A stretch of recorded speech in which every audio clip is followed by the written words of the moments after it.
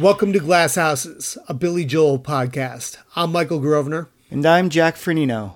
Join us as we dig deep into Billy Joel's songs and history and what his music has meant to us.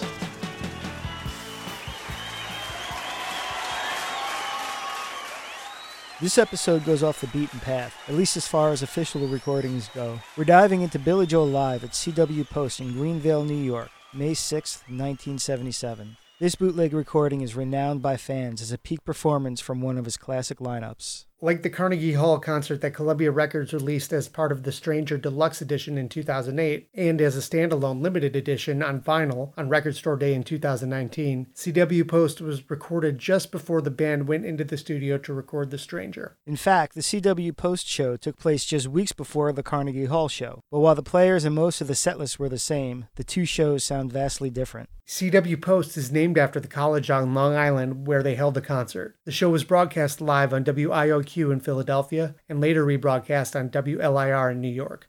As a result, the recording of this show is pretty good, albeit a little raw, and that's part of what gives it its charm. This is a snapshot of a band playing into the red, from the first notes of Miami 2017 through the last strains of Souvenir. It makes Carnegie Hall sound tame in comparison, and even gives the seminal Songs in the Attic a run for its money. It's not only the energy on stage that makes this performance great. CW Post also offers a glimpse into the band's older arrangements. More sax fills, extra guitar riffs, and a whole lot of organ in the background, taking the place of orchestration and overdubs on the LPs. Those elements gave the show a more raw, freewheeling feel, where the band sounds as if it's flying by the seat of its pants. Over the next few years, as Billy and the band graduated from clubs and theaters to arenas and stadiums, many of the parts got streamlined, taken out, or picked up by synthesizers and more players on stage. But for the perfect listening experience of a raw, hungry rock and roll band about to break commercially, look no further than CW Post.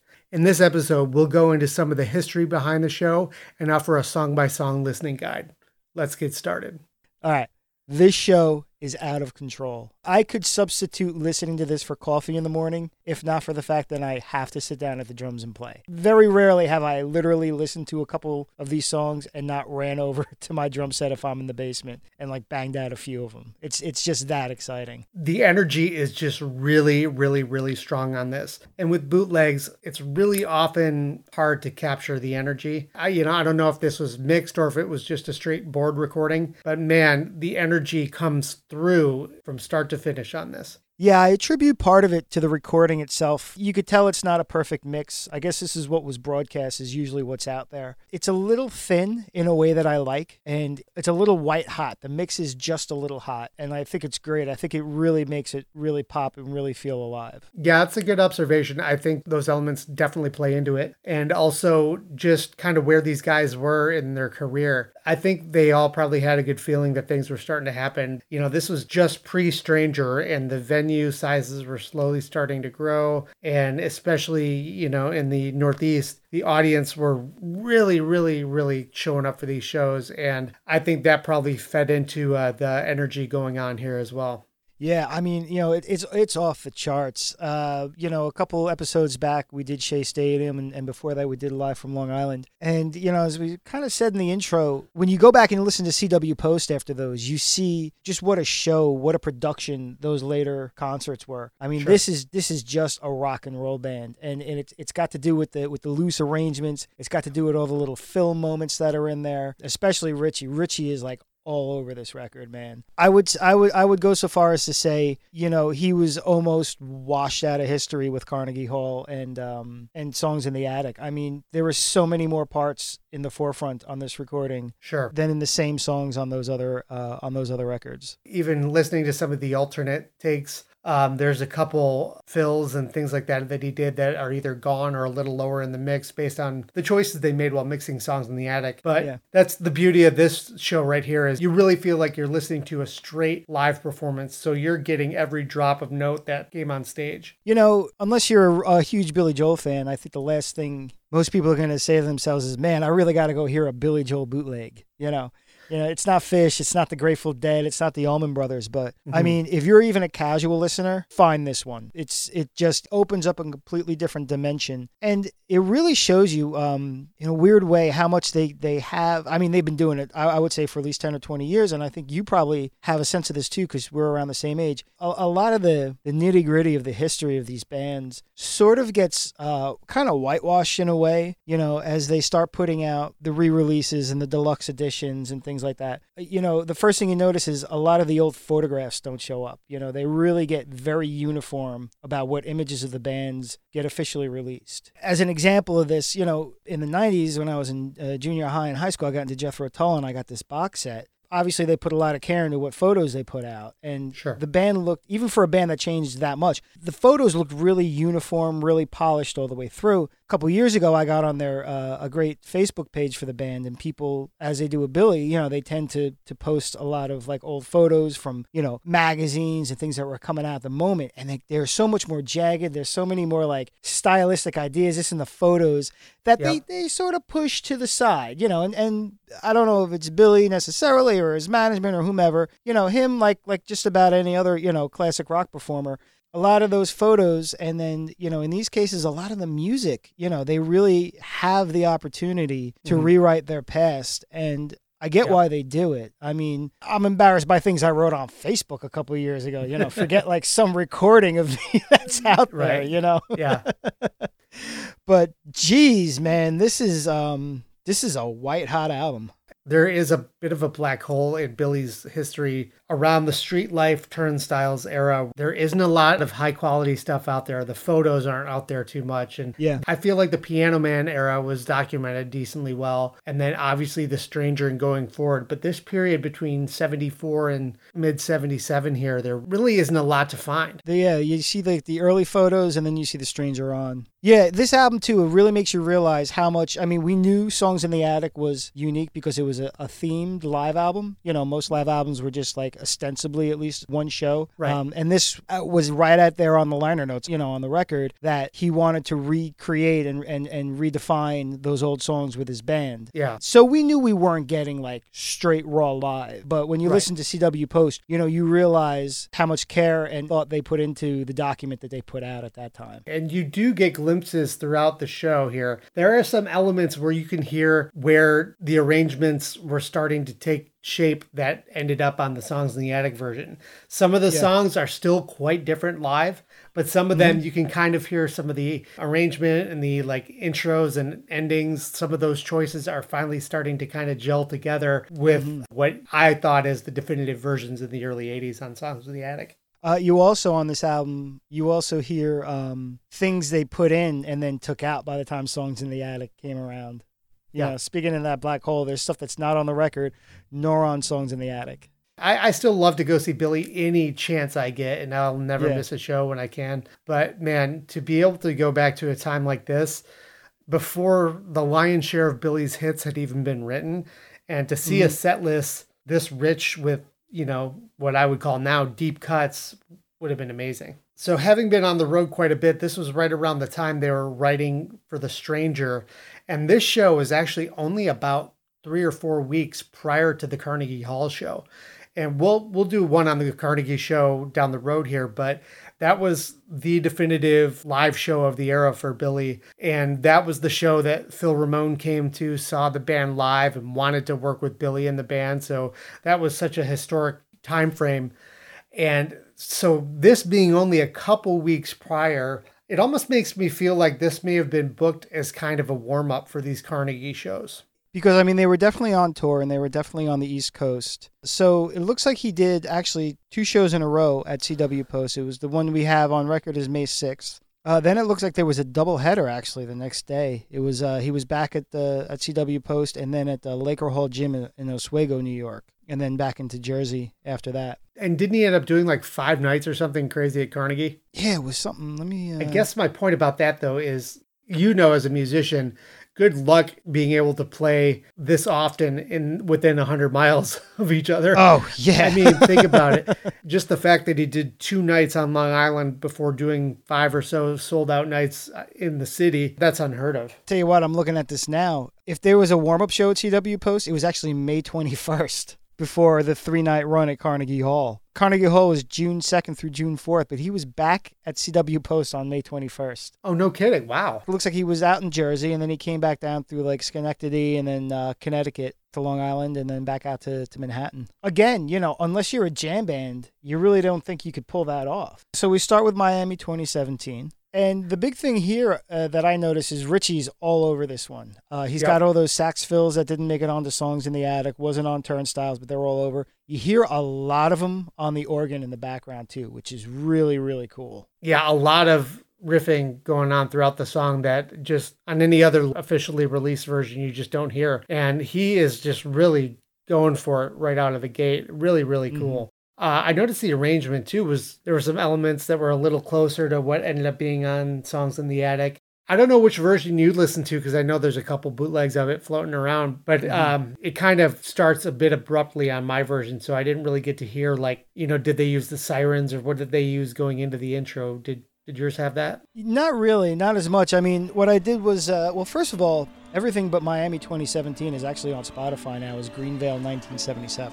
Which is cool. But that one has Miami 2017 listed, but doesn't have it, but you can't play it. So I went to YouTube, and it's on YouTube in like 4 parts. Yeah, so the one I heard, and especially compared to Carnegie Hall, no, it doesn't have the sirens and everything at the beginning. Yeah. There's also a couple extra stops in there. Yeah. That got added clearly after Turnstiles, but was gone by Songs. I love this song, too, as an opener. Some shows open with a bang and just come out of the gate swinging. What I like about this song as it builds, and it's the middle of the song that is really high energy and really rocking. So I just love how it kind of eases into the show and then just builds and ends up being quite a powerful song. I think there's something to say about the theme of the song. It probably does a really good job of subtly putting people in the mood. You know, the whole song's just this idea that like everything goes down in flames and you've assembled, you know, for this ceremonial sort of thing. And, you know, to open with a song that sort of invokes that is probably a really cool psychological trick, really. And all the New York references too, you know, with the Yankees and the Battery. You know, you're not going to get a roar of cheers, you know, when you're playing in San Francisco. Oh, yeah. I mean, this is still less... Pick the Yankees up for free. Crowd goes crazy every time they play in New York. Oh, yeah. Yeah, I mean, this is less than 2 years after the infamous Ford to City Drop Dead headline. I'm sure that was still resonating, even on Long Island.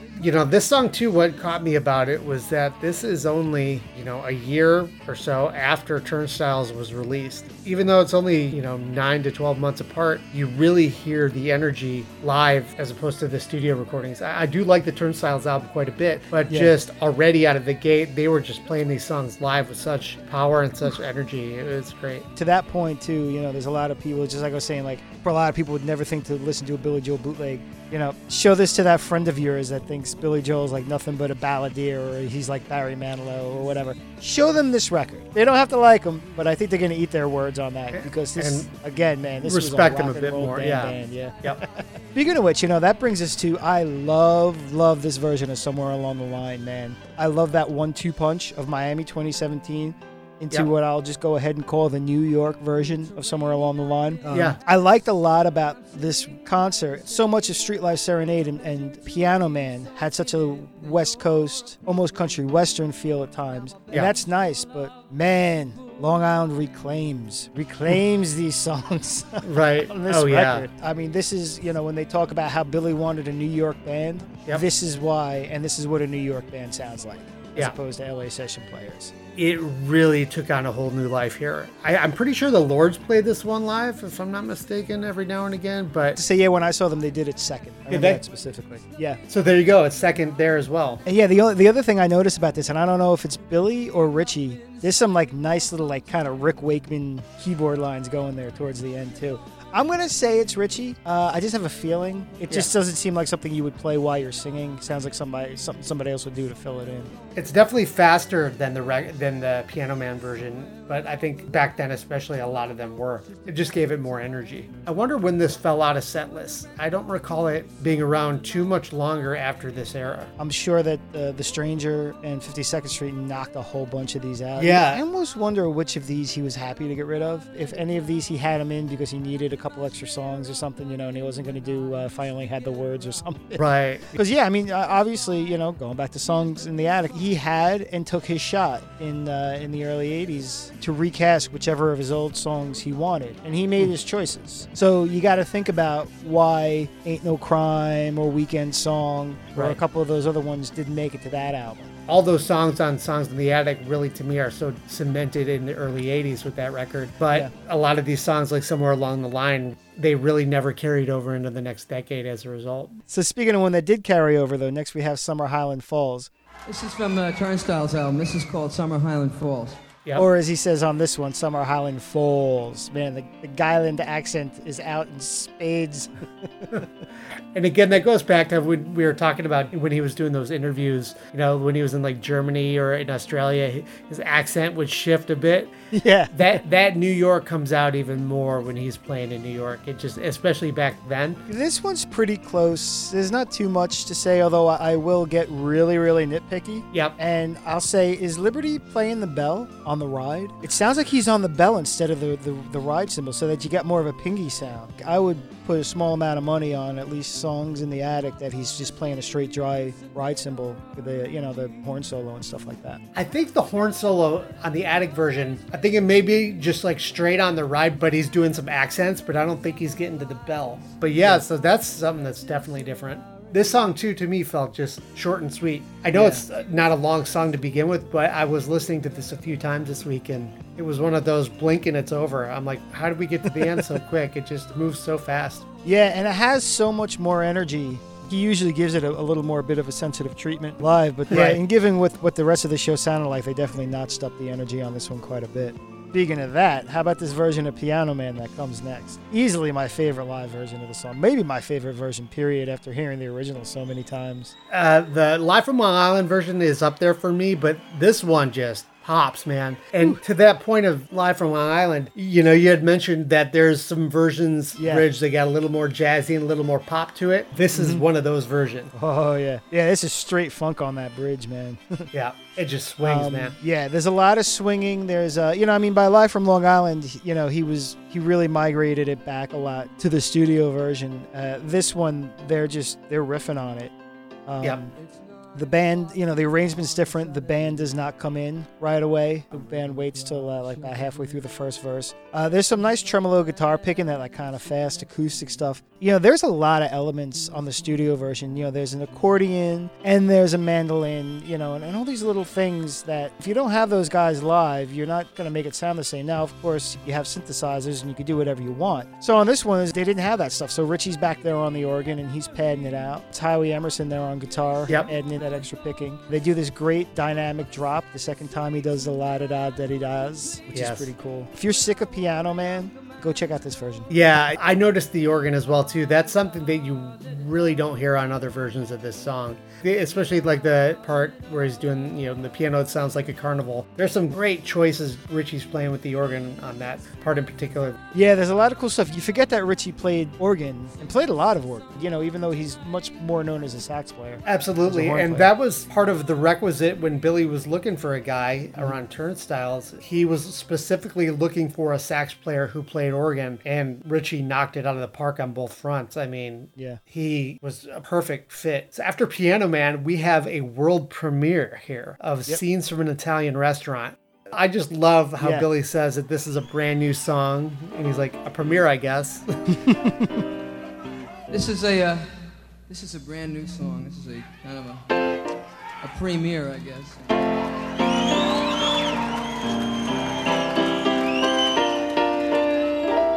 I'd like to dedicate this to Cristiano's restaurant.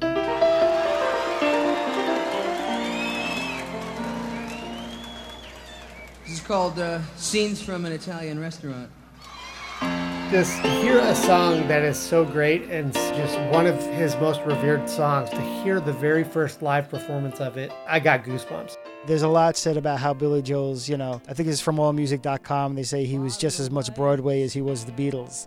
Scenes from an Italian Restaurant is probably the perfect example of him playing less as a rock and roll player and more as almost like a Gershwin sort of thing. But This is a rock band, not a show band. Like, this is a rock and roll song through and through on its debut. Oh, yeah. That middle part where, the tempo picks up. On the record, it's a cruise. You feel like you're cruising in a car. The windows are down. This is swagger, man. Somebody is strutting down the sidewalk. Just the difference in the feel is really interesting, and it's really, really, really fun to hear it played with this kind of muscle. This song was, arrangement-wise, was super close to how it ended up on the record. And this was before Phil Ramone even got involved. They had this one pretty ready to go by the time they even met the guy. I was really surprised like that. I was sure that this was one that took form in the studio. Even a couple of Liberty's fills towards the end that I thought were maybe something from the studio, they're pretty much there. That last sax solo. Yeah. Some of those classic fills, I'm like, wow, it's already there. And this goes back to it being a bootleg and being a radio recording. I love the washout. I love the fact that the sound kind of washes out. It's not well defined. It brings the excitement up a little more. Going back to the intro of it, this adds to the confusion of people claiming which restaurant this song is about. He dedicates it this night to Cristiano's, which was an Italian restaurant on Long Island. I've also heard him tell the story. It was about the Italian restaurant right around the corner from Carnegie Hall and all this stuff. So this right here has sparked a debate that has never ended as to which Italian restaurant this song is really about. James, we were always friends from our childhood days, and we made our plans, and we had to go our separate ways. I went on the road. We're 6 songs in now, peaking early, and then they get to James. Obviously comes down a notch because it's a ballad, but their energy comes down a little here. I'm hesitant to say that because it makes it sound as if I'm saying they were not playing with energy. Again, they were already in the red starting out, so they brought it down to like perhaps a human level. I remember listening back to this and wondering, I wonder if like Scenes took a little out of them, like just debuting this gargantuan epic, and they were like, whew, let's just take our breath for a minute. Take a breath for 2 minutes. And yeah. This song, to me, I don't know what it was. Maybe but the first time I heard it, I don't know. That's one song that just I never gravitated towards. I don't know if it felt a little too easy listening for me back in the day or what it was, but I never latched onto it too much. I think in this instance, it probably does serve as a breath between Scenes and the song that comes after it. The harmonies are really great. I've always liked that, the harmonies and the background vocals.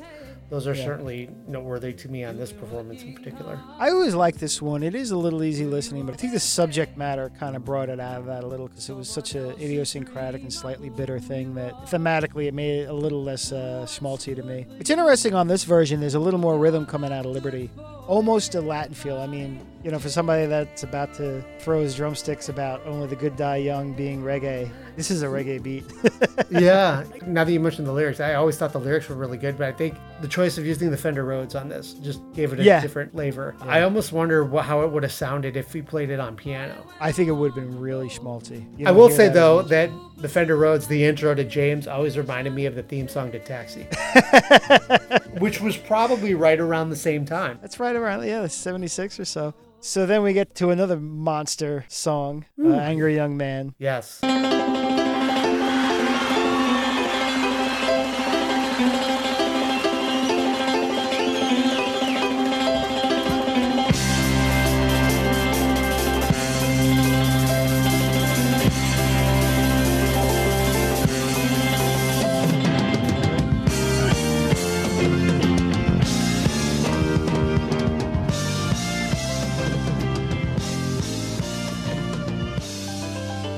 One thing I love about like a bootleg like this is they don't make cuts in between, and you hear little things like him getting the Moog up and running.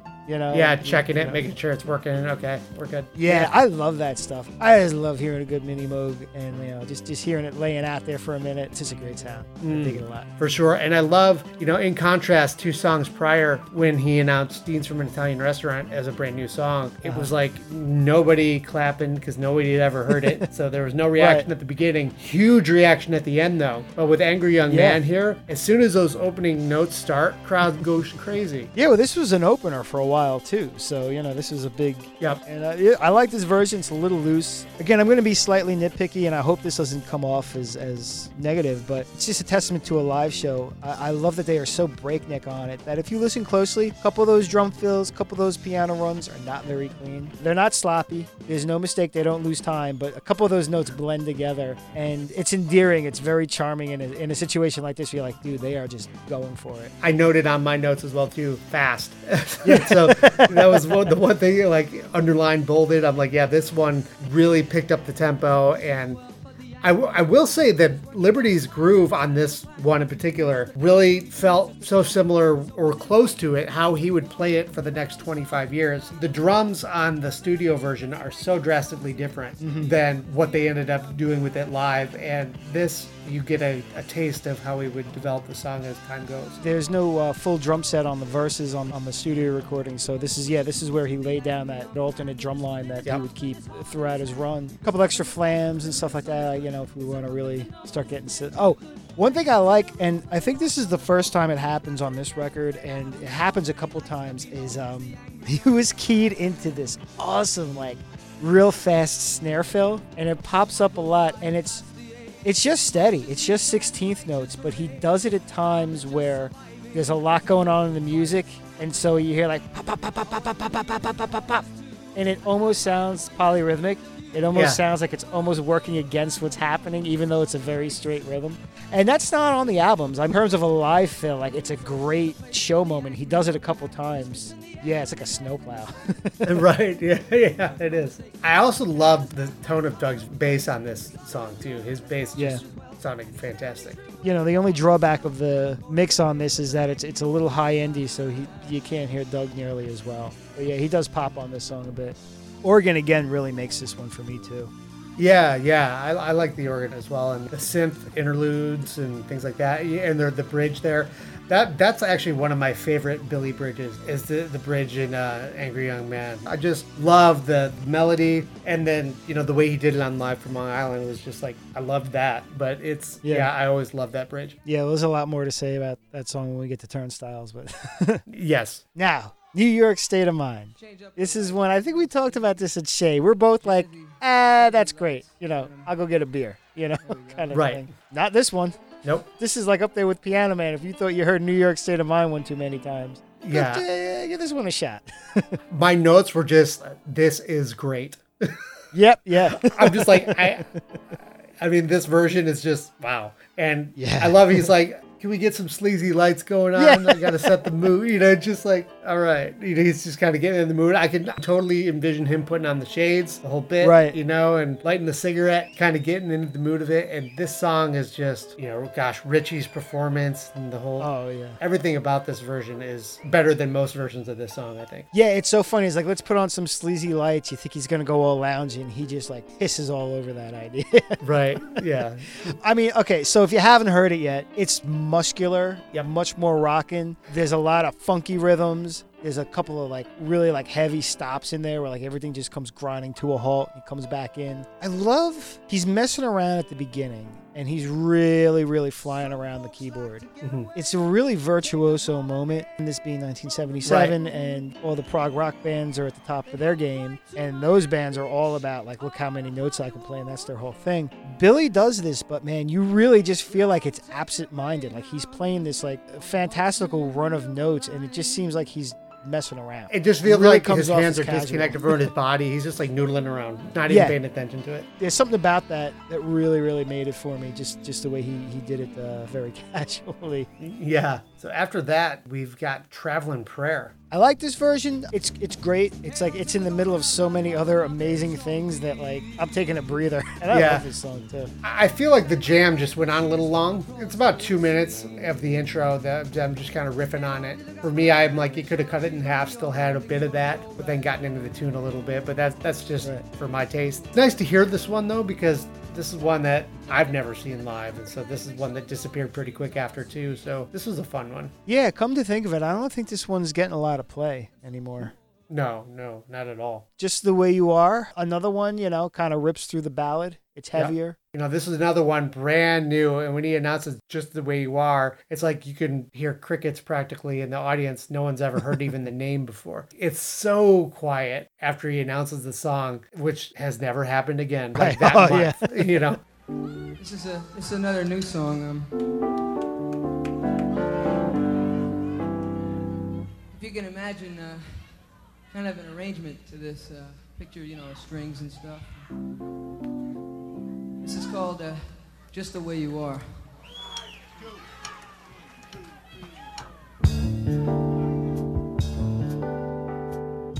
This is such a noticeable difference between Pre-Stranger and what Phil Ramone brought to this song. It's more of a straight ballad. That groove that Phil brought to the table that Liberty played is not there. Liberty's just playing a straight little groove that's kind of quiet. And it just, maybe it's because it's so ingrained how the song became.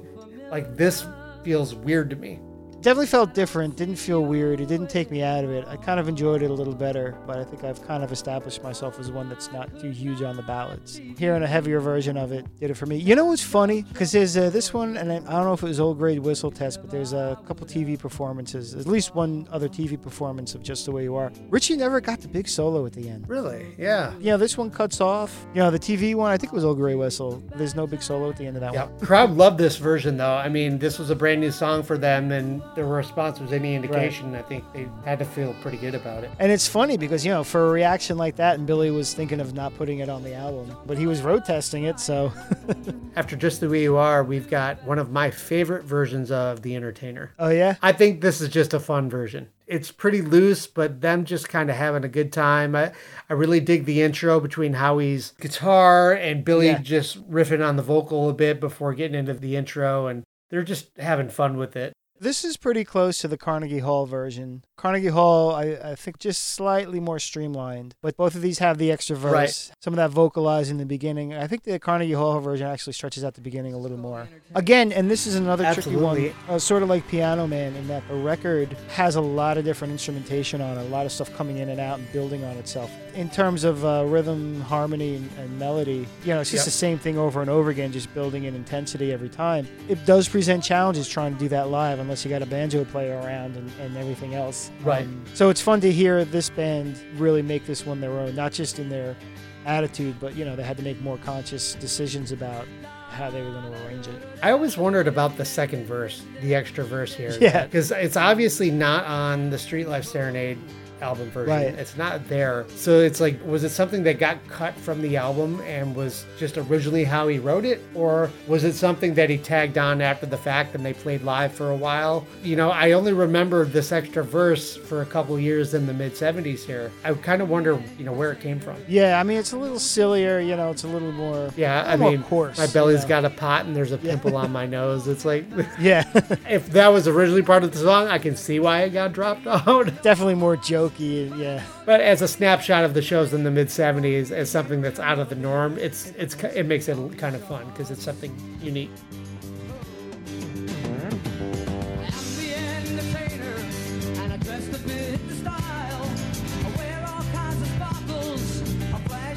My smile, but when the night is over and I stand without my clothes, perspiration stains and varicose veins, my eyes look shot, my belly's got a pot and there's a pimple on my nose.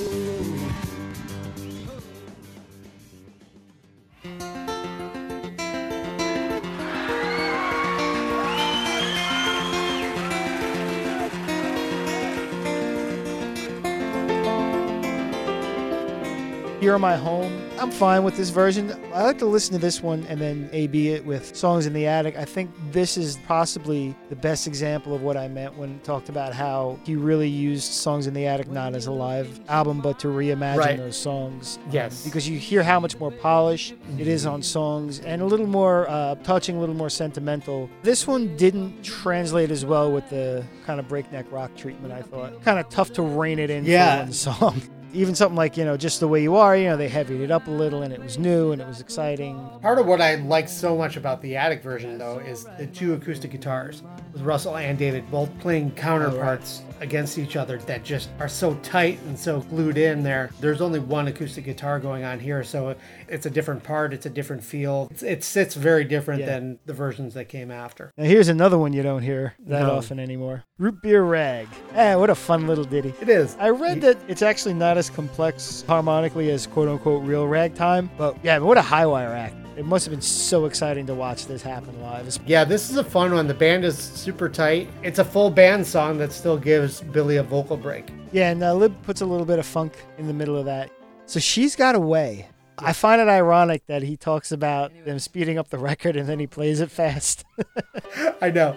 Yeah. The version was quite a bit quicker, and I'm like, you're just talking about how that ruined your record.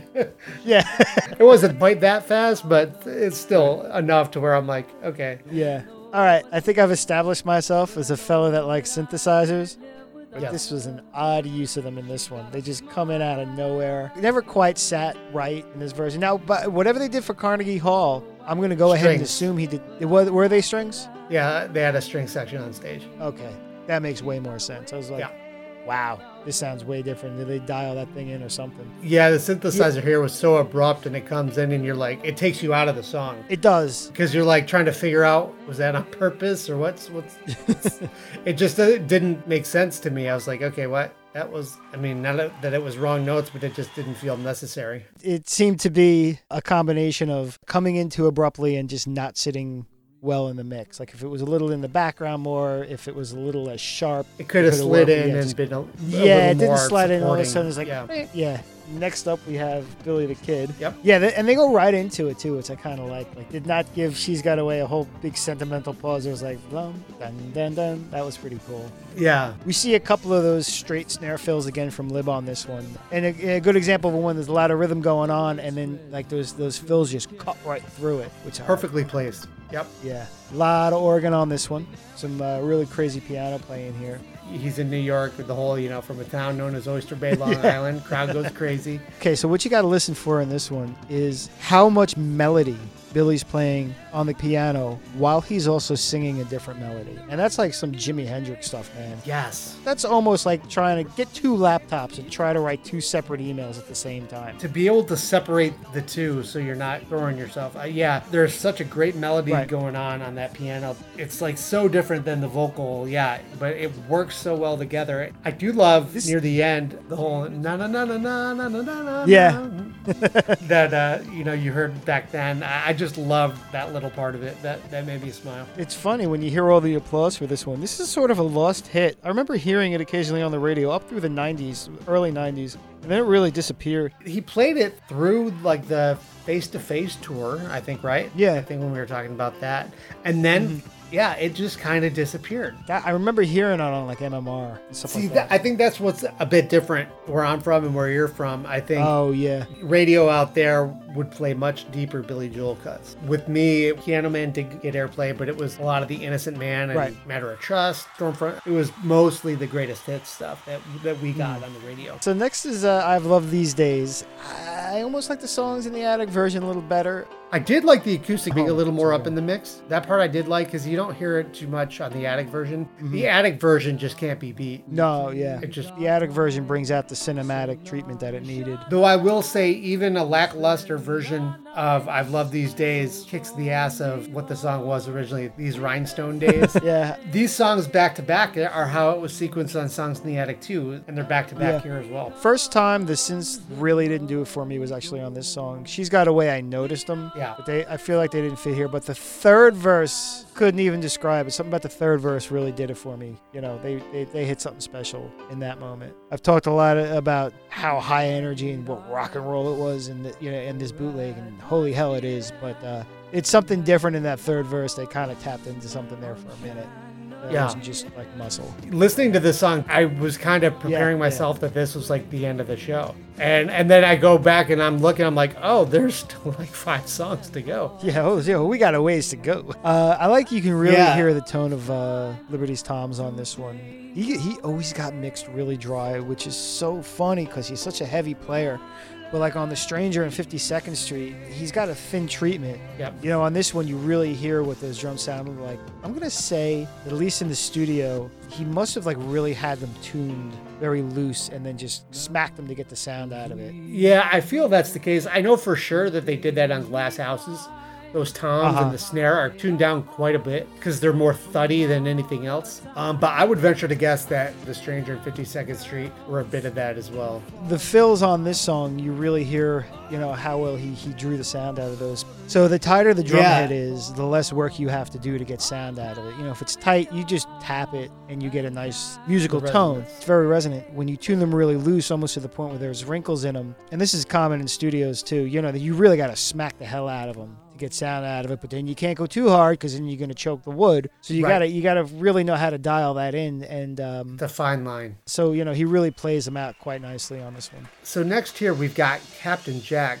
I thought it was a fascinating intro. They hadn't quite dialed in the intro yet. Yeah. It has that keyboard thing going on with just cymbals behind it. Right. The intro seemed a little wonky to me, you know, because overall I think this performance of this song is amazing, but the intro just wasn't quite there yet for me. They sort of fall into it is the thing. And Yes. note this, however, once he gets into the intro and he's playing it, that is neither the intro from Piano Man nor Songs in the Attic.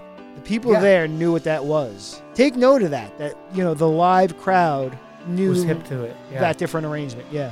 Piano Man intro, this era, and Songs in the Attic intro are all so different, like so drastically different. But yeah, the fact that the crowd was hip to it and knew it, that's pretty impressive. Now, here's what I realized during this one, and this is something we've touched on in a couple of the other songs. He was not referential about these songs yet. Piano Man wasn't Piano Man. New York State of Mind wasn't a standard worthy of Tony Bennett yet. Right. Captain Jack, you know, was a breakout, at least to Philly, but he screws with these songs left and right. It's not that he They're doesn't not show sacred. them. Right, exactly. They're not sacred yet. And, you know, this is another great example.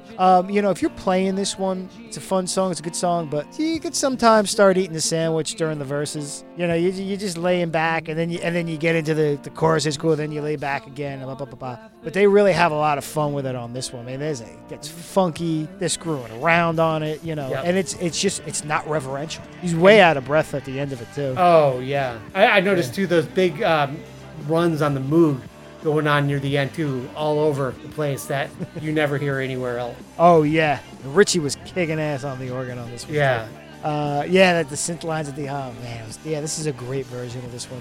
Yeah, if you don't want to be, you know, touched in your heartstrings by Captain Jack, this is the version you want, you know.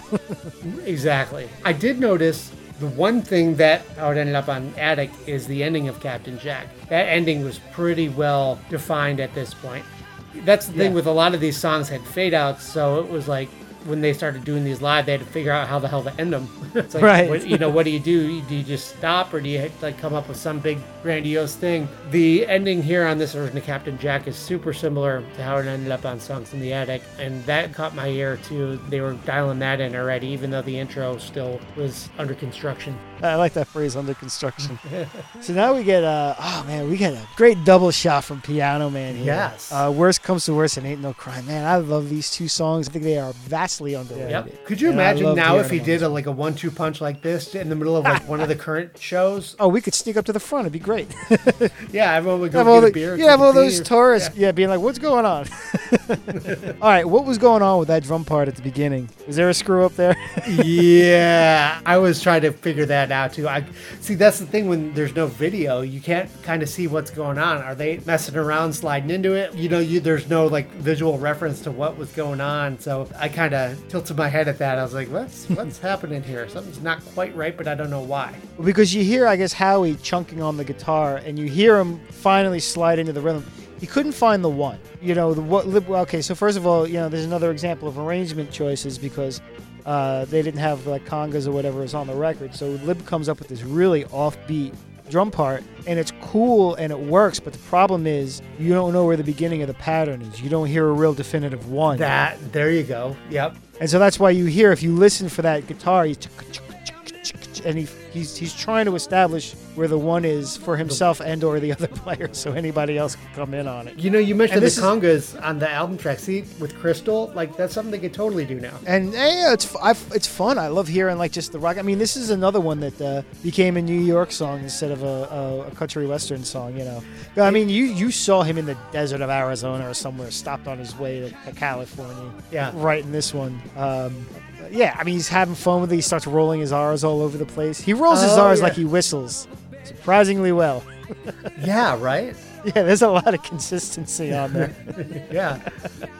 And I like how it just dovetails right into Ain't No Crime at the end. It just like slides right into it. Suddenly you're like, hey, new tune. We've talked before, too, about how, you know, how well he structures concert and how the back end of that's just a party. And, you know, these are the songs that he used for the party before he had You May Be Right and Big Shot and Only the Good Die Young, you know. It was Worst Comes to Worst and Ain't No Crime. Like, wow, man, these are rock and roll songs. Yeah. One of the other things I love about this album is just these great updates of the Piano Man material, in particular these and Somewhere Along the Line, the ones that didn't make it to Songs in the Attic. I mean, at this point, what are we missing? Stop in Nevada? Stop in Nevada. If I Only Had the Words. If I Only Had the Words. Between CW Post and Songs in the Attic, I think he captured them all again. The whole record. Yeah, I think so. Yeah. When I saw Billy in Portland a couple years ago, he pulled out Stop in Nevada for a few dates, and wow, I feel like that hadn't been played in 35 years at that point. Like you were saying with these songs, if they were done now, that's exactly what Stop in Nevada was. Everyone's just kind of mumbling to themselves. People are getting up, walking around, doing whatever. I was like, as soon as Jen looked over at me, she could tell I was like seeing something special. She just saw the look in my eye like, oh my gosh, they are not doing this right now. Oh my gosh. There's much to say about that one. I think we'll save it for the Piano Man. Agreed. This song, though, like right away, my head's bobbing. Okay, number one. Okay, so clearly he's jamming on the Moog at the end there. Yeah. Is that the line from All You Want to Do Is Dance? Did he play the Moog on All You Want to Do Is Dance? That funny. Might be. He may have stuck that in there. And I always wondered what he used on Turnstiles for that sound, because you never hear it again. It almost sounds like a steel drum. That keyboard solo on All You Want to Do Is Dance, it's a very reggae thing. So it's like, it's a keyboard with a steel drum vibe, I'm pretty sure. Yeah, you know, I mean, you know, you cut the decay, up the attack. I got a guy. I'm going to ask my guy about that. I got a synth guy. You sound like that Pawn Star show. Oh, why, they do that? I got a guy? Yeah, he's like, let me bring in this guy, this friend of mine who knows something about whatever you're talking. You know, it's like they have a guy for everything. I got me a synth guy.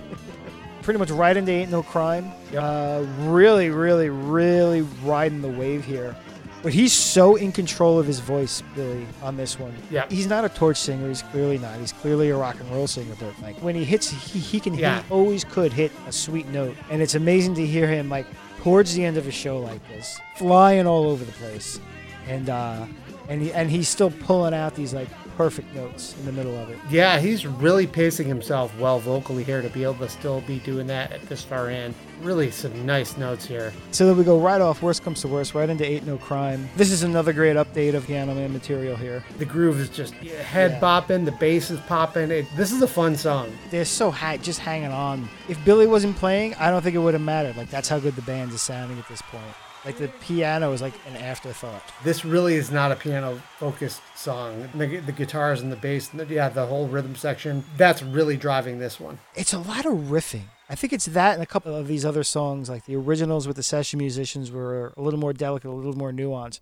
But they're attacking it almost like they're Zeppelin, man. That's what I think is what happens. It's more boogie-woogie for sure. You know, that's what's making these a whole lot of fun. So Say Goodbye to Hollywood. I like this version a lot. I don't always enjoy the Songs in the Attic version as much. It's good. It's something about it seems just like a little too heavy. It's got a little too much like sonic baggage to it. I like this one sounding a little thinner. Interesting. You know, it's supposed to be like a Phil Spector Wallace sound, and Phil Spector would stack a lot on, but it wasn't really a lot of low-end stuff. And so the Coliseum kind of version of just has too much on the low end for me sometimes. It's a little like wading through molasses. So I like this live version a lot. It combines the energy of songs with a little more of the production value that I like. I want to make a point about what he does on the piano in the beginning, right? Because we talked about before, and if you listen to these old recordings, he likes to let his hands wander for a minute, right? Mm-hmm. When he lets his hand wander, or a lot of other people, it's usually nothing too sophisticated. It's usually fast, it's a little flashy,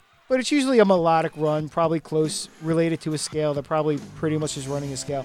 He throws in these jazz chords. Like, he throws in these really interesting chords right in the beginning, and he does it twice. The second time is what you think he's going to do in a situation like that, where he's voice leading and you can hear a melody emerging, a very clear, very diatonic melody emerging from what he's doing. But right before that, he's throwing in these really interesting harmonic ideas with the chords. I love it. I love it because it sounds, again, like it's offhand, but it's pretty damn cool. I dug that part of the intro. I do love the Attic version quite a bit. I'm not going to lie. I love that version a lot.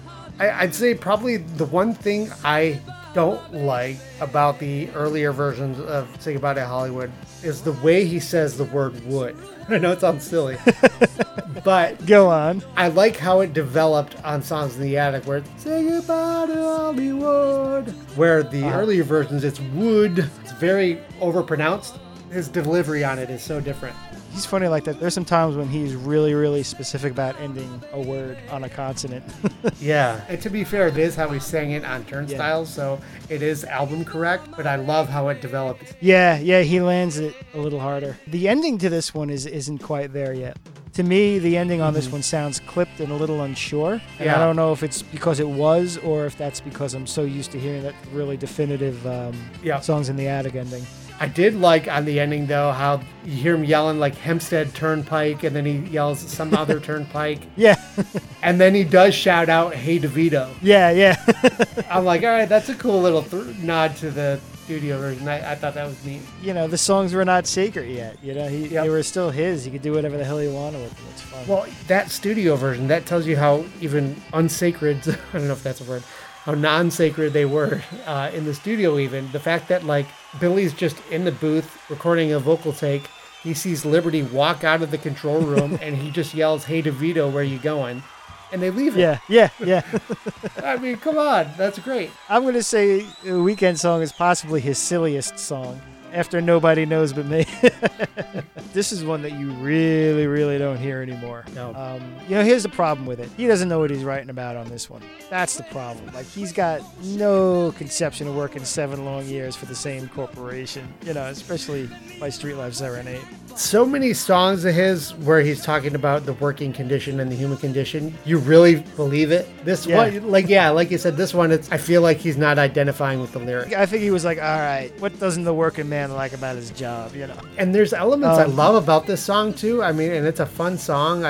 Guitar work is fun, but lyrically it just doesn't land. But to that point, so it kind of takes you out of it on the album. You're like, all right, he's not into this. There's no reason to make so much room for his vocals. But this tells you how Bruce got away with it. This version just swings. It doesn't matter that the lyrics are pure shenanigans. You're like, whatever, back shaking, bone breaking, whatever you think working in office is like. Yeah. Oh, that's what I wanted to say before. Yeah, Ain't No Crime. Real quick, Ain't No Crime always sounded to me like it was going to be a TV theme song, but not this version. And this one too, a little, yeah. The momentum on this version is amazing. You wouldn't think they could get to that right off Say Goodbye to Hollywood. Say Goodbye to Hollywood's a little bit of a breather, and they just ratchet it right back up to 11, right out the gate with this guy. Yeah, and I'm surprised that it's so near the end of the set. I just feel like it was an odd choice. Really? I mean, I don't know why. Like right at the end, or it definitely fits his mold of rocking it out at the end. That's true. But to put it that close, to be like one of the last things you're going to hear for the night to be Weekend song is pretty fun. Right. Like, I feel like it could have been moved earlier and maybe another rocker. They could have swapped positions. Yeah. But see, even this goes back to the point. This is pre-Stranger, pre-52nd Street, so there's no big shot yet. And all these songs that became the standard for the rockers at the end of the show, you may be right, all this stuff, they haven't been written yet. Right. Yeah, it's funny when you think you got a closer and then you write a classic later and that becomes the closer. Right. All right, there's one other thing, and maybe I should have written down a timestamp, but whatever. everybody's got some time right now. Go ahead and do this. So check out this version of Weekend Song, right? And then you got to go to the Zappa album, Roxy and Elsewhere. And you got to listen to that version of Trouble Every Day. The drum fill that Chester, and I think it was Ralph Humphrey was the other drummer. They do a drum fill there that's oddly similar to the one that Liberty does here. Like with the kind of going from the toms down to the bass. Yeah, okay. I'm like, when I got the chance to interview Liberty, he was, he made no bones about licks that he copped. So I'm kind of curious if that was where this one came from, because I think he throws it out a couple times and you don't really hear him do it on a record. It's not a Liberty sounding fill. Yeah, I forget who played on the album. Ronnie Tutt, maybe? Yeah, but I don't think that fill was in there. No, for sure. So that's the last full band song of the night. And we go into the closer, which is one of my favorite closers of all time, which is Souvenir. I like it a lot. I think it worked better on Live from Long Island, but because they just coming off such a scorching couple of songs there that it's almost like, man, you almost wanted him to end with Weekend Song. But it's nice that he just takes it down and kind of gives people literally a souvenir. It's almost like a gift bag on your way out of the show, a little something to bring you down, take you out. I think I said that the last time too. Yeah. What was crazy about Live from Long Island is it was 2 songs after the band walked off stage. Oh yeah. They did Where's the Orchestra too, but that never made the video. Right. But I kind of, as much as I want to hear and see the Where's the Orchestra, I do love just the rockers going right into Souvenir. It's just big, crazy, loud energy, and then just party's over, and I'm just sitting at the piano by myself reflecting. It's funny that you get 2 Take It Easies after the big rockers. He's like, yeah, all right, take it easy. And then Souvenir you get, and there's the Don't Take Any Shit from No One. I know, yeah, he it's there. I know. I was like, wow, there it is. That was such a thing for so long. And he hasn't done it in a long time. Maybe he feels kind of silly saying it now, but yeah, that was just such a classic ending. Yeah, and that's the record, man. And, and we kind of alluded to it because I think we griped a little about it. Yep. When we did Live from Long Island. I definitely went on a little rant there when we did Last Play at Shea. Yeah. This is the full show. No BS, no rearranging, no cutting anything. Turn 22. On your radio. Back in May of 1977, this came flying out of it. Yeah, 22 full songs. And I know we talked about a lot of the guys who were on stage for this show, but I don't think we went through the full lineup. It was obviously Billy Joel. You had Liberty DeVito on drums, Doug Stegmeyer on bass, Howie Emerson on guitar. This is an era where Russell Javers was working on his own solo career, so he wasn't playing with Billy at this moment. And then you had, obviously, Richie Cannata on saxophone and organ and keyboard and all that stuff as well. Yeah, nice, lean, tight lineup, man. Oh, yeah, so that's our song-by-song review of this amazing firecracker of an album, bootleg or a concert or a radio broadcast, whatever you want to call it. Billy Joel, live at CW Post, 1977. You can find it on Spotify. It says Billy Joel Greenvale, 1977 live. And Greenvale was the town CW Post was in. It's also out there on YouTube, and on the YouTube version, you'll get the Miami 2017. Well, hold on a second. Last time I listened to it, you couldn't hear Miami 2017 on Spotify. But it's there now? Yeah, I ain't complaining. Just, right? Don't call me a liar later on when you go check and you see it. Don't email us about it. Yeah, you can find it on YouTube, a CW Post. And yeah, man, this is a great one. If you thought you've heard it all, you're not going to hear any new songs, but you're going to hear some very different versions of it. Yeah, these guys could play. That's there's no doubt about it. And, whether you're a fan or not, you're going to watch a show like this or listen to a show like this, and you're going to come away with a respect for the musicianship and just how great these guys played together. Oh, yeah. So if anyone out there was at this show, or if you heard it on the radio when it was broadcast, we'd love to hear from you. And if this is your first time listening to this show, we'd love to hear your thoughts about it as well. You can reach out to us anytime. We're on all the social media networks, Facebook, Twitter, Instagram. If you search Glass Houses, a Billy Joel podcast, you'll find us there. And you can also find us on the web at glasshousespod.com. Or you can email us directly, glasshousespodcast@gmail.com. Jack and I would love to hear from you guys and hear your thoughts on this show and the set list and everything going on with it. Please reach out to us anytime, and we've got some fun things coming up soon. So we're going to dip out right now, but we will see you back in a couple weeks. Yeah, see you guys soon. Every year, it's a souvenir.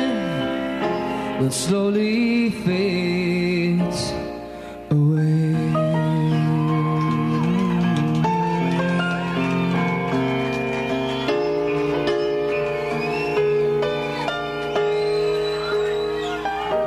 Good night. Don't take any shit from anybody.